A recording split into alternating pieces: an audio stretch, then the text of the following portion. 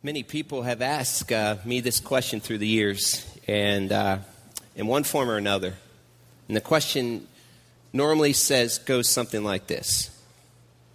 What have you done, and what are the things that you're doing at Grace Community Church in the ministry there? Why is Grace seeing such an explosion in people's lives and transformation in marriages and lives and outreach? And they want to know what we're doing. They want to know what it is so that somehow they can take whatever that is and implement it into their ministry, because it's a noble desire. They want more of God, and they want to grow in their lives with Jesus. And I often say this: I really don't have an answer that will sufficiently answer that question. There's not a special formula. It doesn't make sense.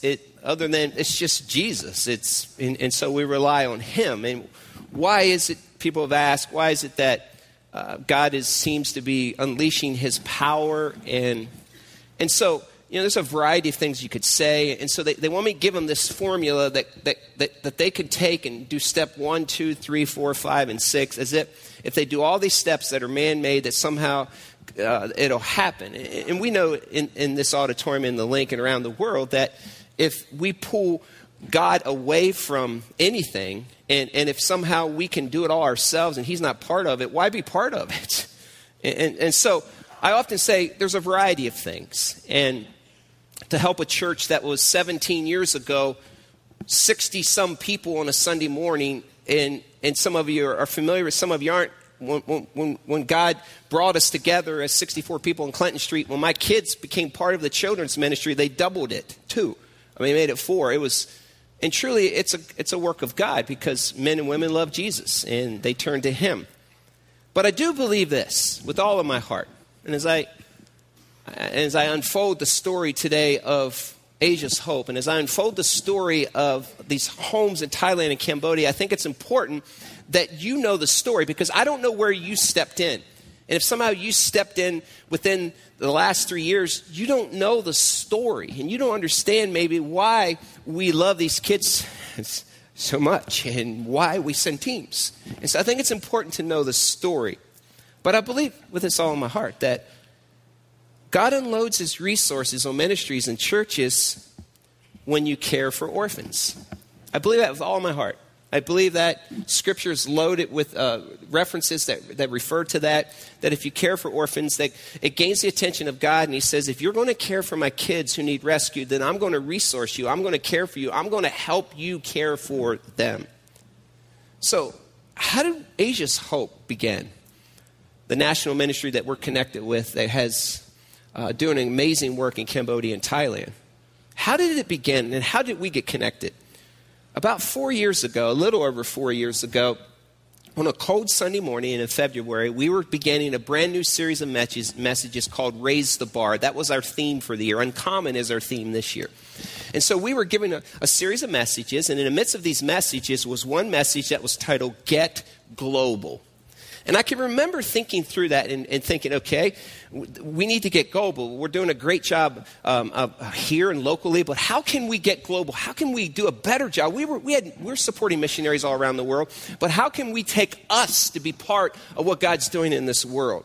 And so I ran across a verse that is very familiar, and I want you to turn there and open your Bibles to James chapter 1 and verse 27.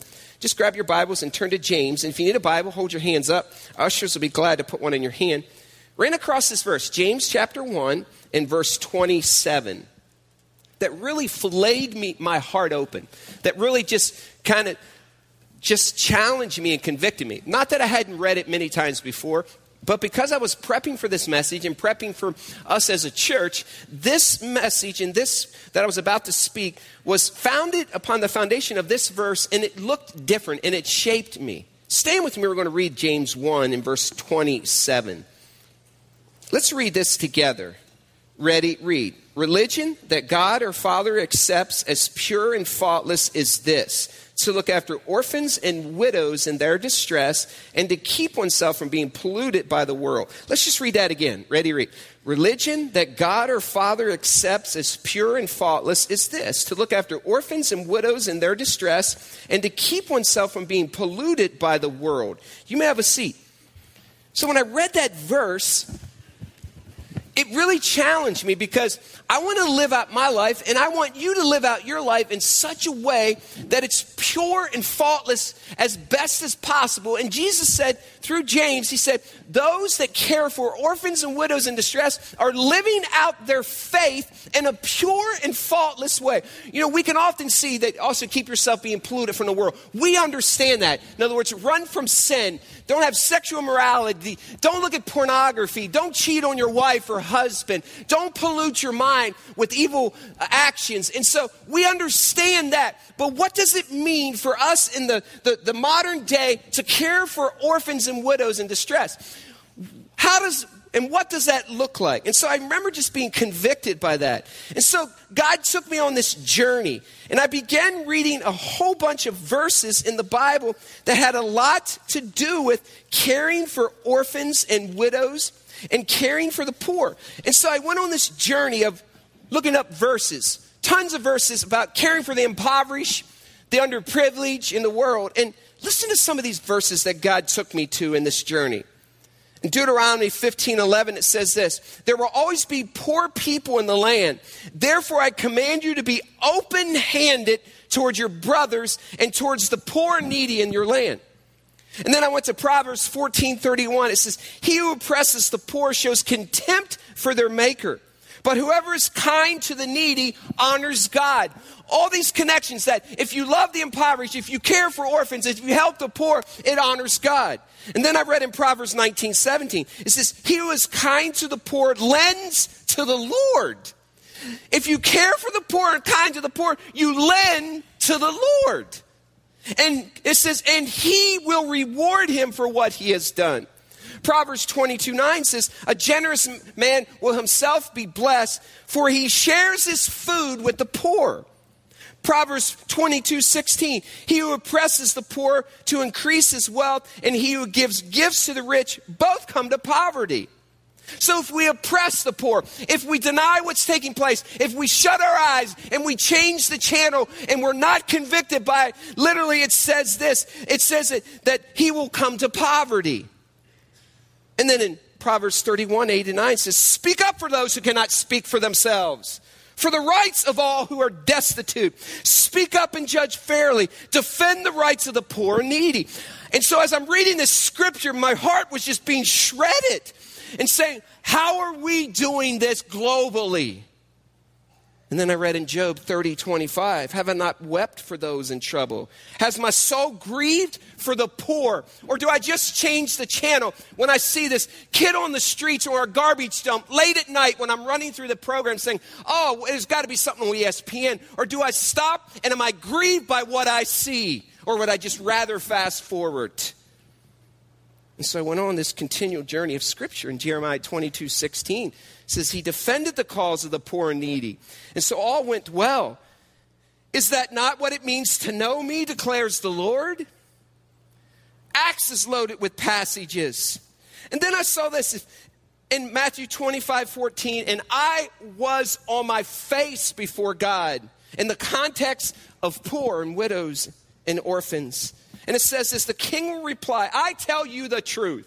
Whatever you did for the least of these brothers of mine, you did for me. So I remember thinking, okay, God, I read all this and I know all this. And you've convicted me. How can we take that as a church and put it into action? And so then I began this journey of reading about all the atrocities in the world.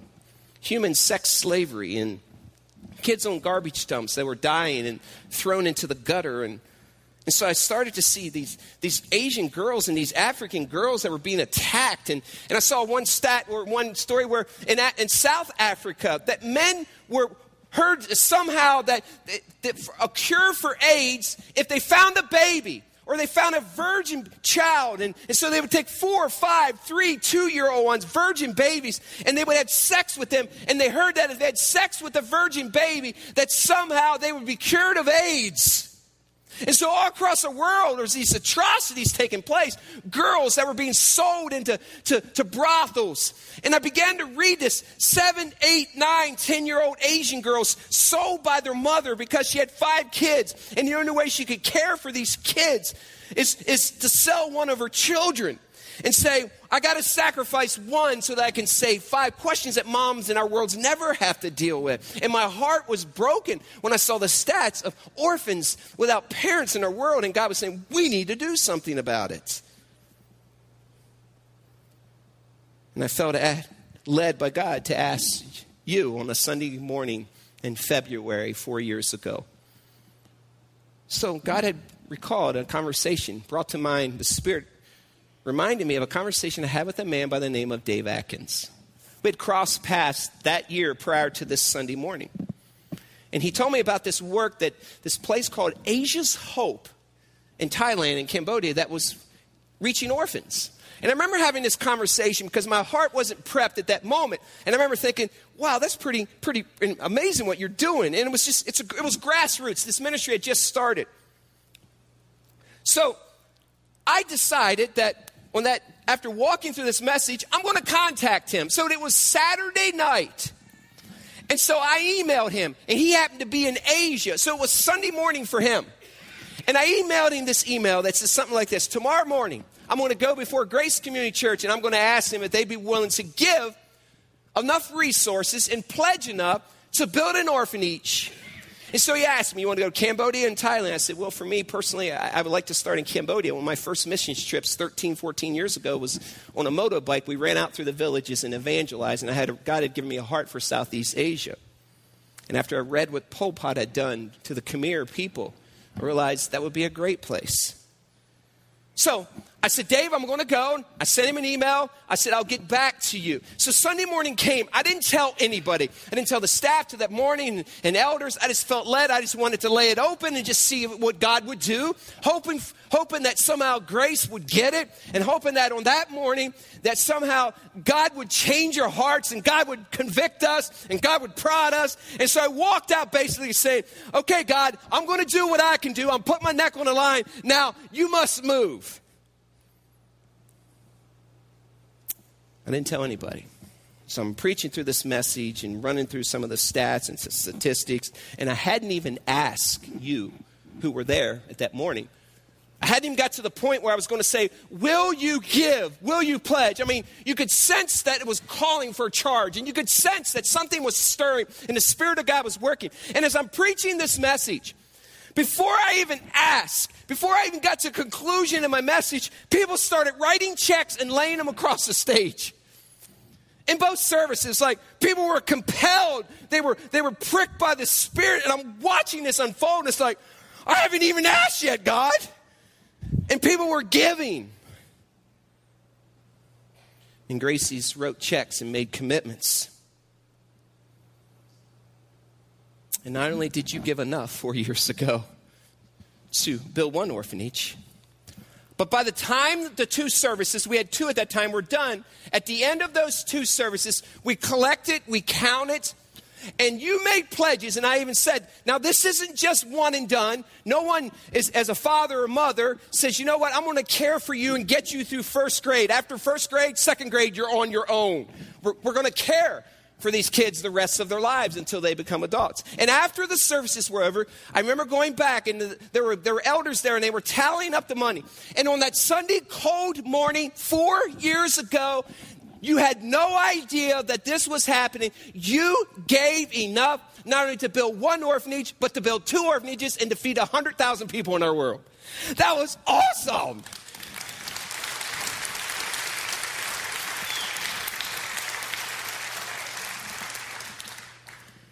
So I emailed Dave Atkins back.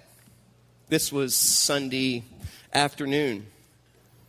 And in a matter of about 2 hours, I told him on a Sunday morning, 40 children were rescued from garbage dumps, from human sex slavery, from loneliness and hopelessness. And not only did we build one in Cambodia, I told Dave, we're going to build one in Thailand. I'll never forget getting an email that was full of so much emotion. And if it was a voice email, it would have spoken, just screamed. But I remember he responded back, and he put, "Praise the Lord," and 111 exclamation points. We really had no idea how this would impact Grace Community Church on that morning. But I remember Dave Atkins saying this. He said, "Jim, you will never come up short in caring for these kids, because God's word is clear. You care for the poor, you care for the orphans, He will care for you." And in this community, a few years later, just a couple years later, a year and a half later, we went through one of the darkest downturns in the economy, 20-some% unemployment rate. Many of you were unemployed. And so I remember thinking during that time, wow, God, this is challenging. This could be challenging. But knowing that our God is greater, our God is bigger, and our God has promises to never leave us nor forsake us. And during the darkest, lowest time in the history of this community, economically, our giving went up. And you can only say, praise God for that.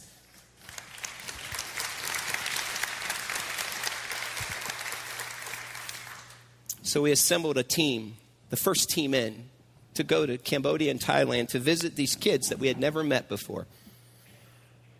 The first team included Sonia Green and Jeff Candy and Clarissa Slayball, Dana Schmucker, myself and my wife, my son Joshua, and my daughter Hannah, and my son Isaiah. And we met these kids that we had never met before. And they were weeks away from being in the village in garbage dumps. And we met them and they met us. And we were family. I'll never forget that first encounter. I became a different man, a different father, a different husband, a different pastor.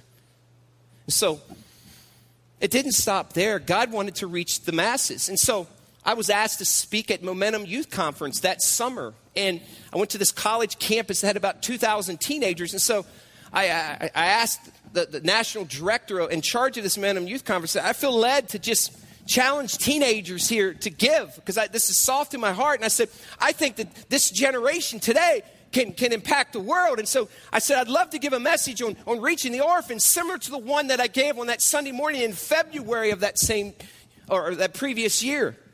And so I stood before 2,000 teenagers that night in this college campus, and I showed them and told them similar things that I told Grace Community Church. And I told them, I said, you have a chance right now, in this moment, in this room, to literally change the world. And I said, but you're going to have to sacrifice. I said, we want you to give. And so going into this, we had no idea what they would give. And so initially we thought, well, we can help assist and give towards Asia's Hope. One of the things we did during that night was we gave an altar response. And on the back of the screens behind me on this college campus was a calculating turn of money. It showed how much they were giving. We had people counting as they gave. And so I gave the extension of the call. I said, you can change the world. You can rescue orphans. And as soon as I asked them to give, kids bolted from this auditorium. They ran back to their dorms. They unloaded their purses and unloaded their wallets. Some gave all they had and couldn't even eat on the way home. And they gave and they came and they were weeping and they were wailing and they were giving. And we watched this ticker of money continue to click. And on that night, in a matter of about 1 hour, 2,000 teenagers gave almost $90,000. $90,000. And I remember standing on stage just watching this number and I felt like I was stepping into the book of Acts and just saying, wow, God just showed up. And we're standing there and we're scrambling in the moment thinking, what are we going to do with all this money? And I remember turning to a few of us who were in charge and I said, well, let's just build a home. And one guy said, okay, let's build a home. Think we should build a home? God wants us to build a home. And I remember going back and telling these teens that because you gave so sacrificially that we're going to build a home. And it's going to be called Momentum for a year. You should have seen this place. It erupted. And since then, one of my friends in ministry, Jason Haymaker, at Grace Church in Macedonia, Ohio, has now adopted that campus, and that group is flourishing, rescued almost 25 kids, and they're alive and well, and they're all born again now. Incredible. And during that night, there was a gentleman that was in the auditorium. Never met him before. His name was Gerard Cherry. And if you're a football fan, he played for the New England Patriots. He was a defensive back. And he had been a member of the New England Patriots' 2 Super Bowl championships. He had 2 Super Bowl rings. So after I'm finished preaching and we're watching God move, someone said, "Hey, Jim, there's this guy who wants to talk to you." And this guy came over and I said, He said, "Hey, my name is Gerard Cherry." And I said, "Hey, Gerard, how you doing?" He said, "I'm telling you, Jim," he said, "during this message, God spoke to me." And he said, "I want to do something for what's happening in our world. I just can't sit here." He said, "When you said you just can't sit there, can you?" He said, "I can't sit there." And so he said, "I feel like God wants me to sell one of my Super Bowl rings so that we can build an orphanage." I'd never met this guy before. And so, needless to say, in the next couple months, his ring was put up for auction, and he gave enough money to support an orphanage in Asia. There's an interesting sidebar to that story. A friend of mine who happened to be the pastor of his church, I met with him at a pastor's conference about 3 weeks later. I had some fun with him because this is just fun. I'm sitting with him, we're eating. I said, "You know what, Jason?" I said, "I preach one message and I got a Super Bowl ring. He's been at your church for 3 years and you got nothing." And before he left, I said something along these lines. I said, "By the way, I got his cell phone number too." But obviously God wanted orphanages to be built. It's the best investment Grace Community Church has ever made. One of the things that Pastor Dave Atkins told me regarding Asia's Hope about orphans, he said this, Jim. He said that most of the kids that you will rescue will be 5,000 hugs short of what most kids normally get. It's so true. You get out of the vehicles and you run, they run to you, and all they want is hugged. All they want is their hands held. All they want for you is to splash in the water with them, jump rope with them. All they want from you is to know that you love them. And so as a father, as a brother, as a sister, as a mother, as a grandmother or grandfather, we know how to hug. And so one of the things, our primary responsibilities when we go to Asia is just to hug the living daylights out of those kids. We made a promise, and this is the reason we continue to go back. We made a promise that we would always care for them. If you could see what we see when we spend time with them, you could see there's so much joy in their lives as a result of the investment that you've made. Why else do we go back? Why do I go back? It's because they call me Daddy. They call me Daddy Jim. And when I drive back to the homes and I get out of the van, these kids who are now my new kids, my children, my sons and daughters scream out, "Daddy, Daddy, Daddy." And if you've ever had a rescued orphan call you Daddy, it changes your life forever. I'll be their defender until my last breath because they're my kids. They will be the next leaders and movers and shakers of Cambodia and Thailand. That's why we go back. Why else do we go back? It's because they need us. We now have 2 kids in our Cambodian home that are now in the university. They go up through 7th grade. And as they age, some of these kids had no education, and so they jumped into the school systems. They were a lot older than most kids in the classroom. But now they're learning, they're growing. We have 2 girls right now in Cambodia that are at the University of Battambang. One studying to be a school teacher, another wants to be a nurse, and they are Grace Community kids. We have 2 young men who are studying specialized skills. One, Marb, is becoming a mechanic.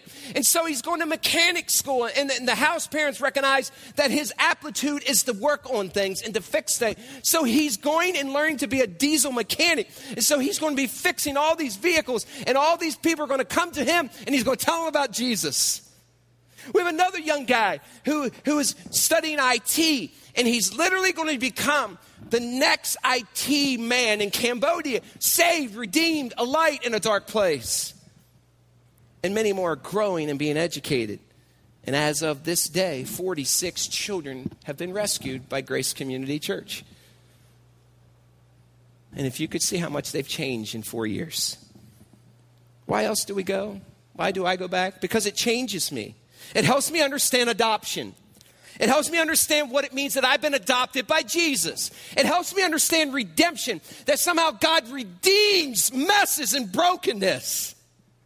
It helps me understand that Jesus loves the little children of the world. Why else do we go back? Because it encourages them. You see, they pray for you.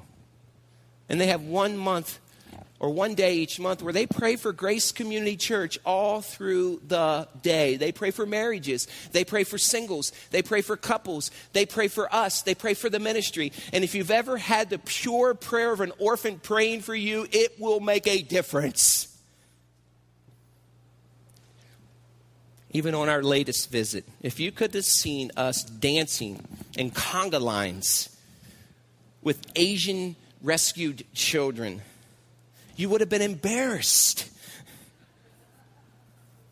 If you could have seen the simple dedication service for our new building in Thailand, held hands inside of the dining hall and just thanked God.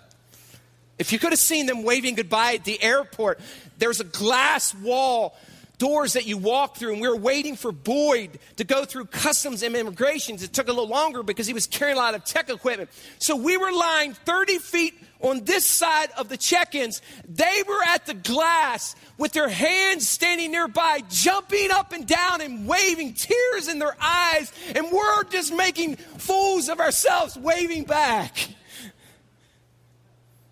If you could have seen them jumping rope and swimming in the swimming pool and playing Angry Birds for the first time on the iPads that we took them there.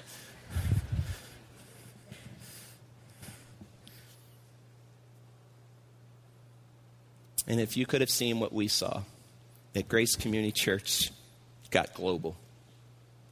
So when I see this picture right here in Cambodia that says Grace Community Church, it's a dream come true. So when we pull up to this house, it says Grace Community Church, 20076 County Road 36, Goshen, Indiana. You rescued them. If you could see what we saw when you're driving up and they witness you and experience you for the first time, it changes you. Let me show you through a video what that looks like. Watch this video of us pulling in to Cambodia for the first time.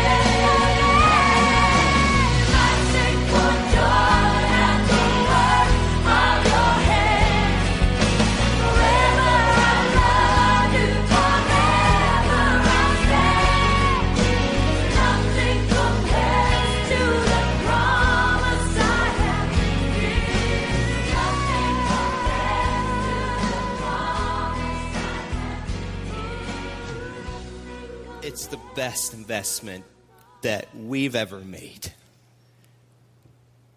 It's redeeming Southeast Asia. So where does that leave us today? It leaves us in a variety of places. One, join a team, the next team that goes in. Maybe you haven't been part of the initial drop-in group 4 years ago, and now you're saying, this is a good thing. You can give monthly, yearly to Asia's Hope. Maybe now you're saying, I need to pray for my kids. You can join in praying for them. And maybe now you stand and defend the cause of the widows and the orphans and have pure and faultless religion.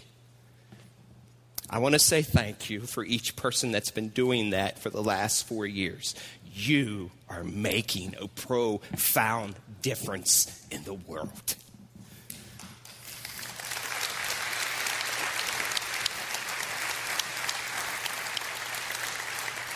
God, help us today. May we never take for granted how you bless us.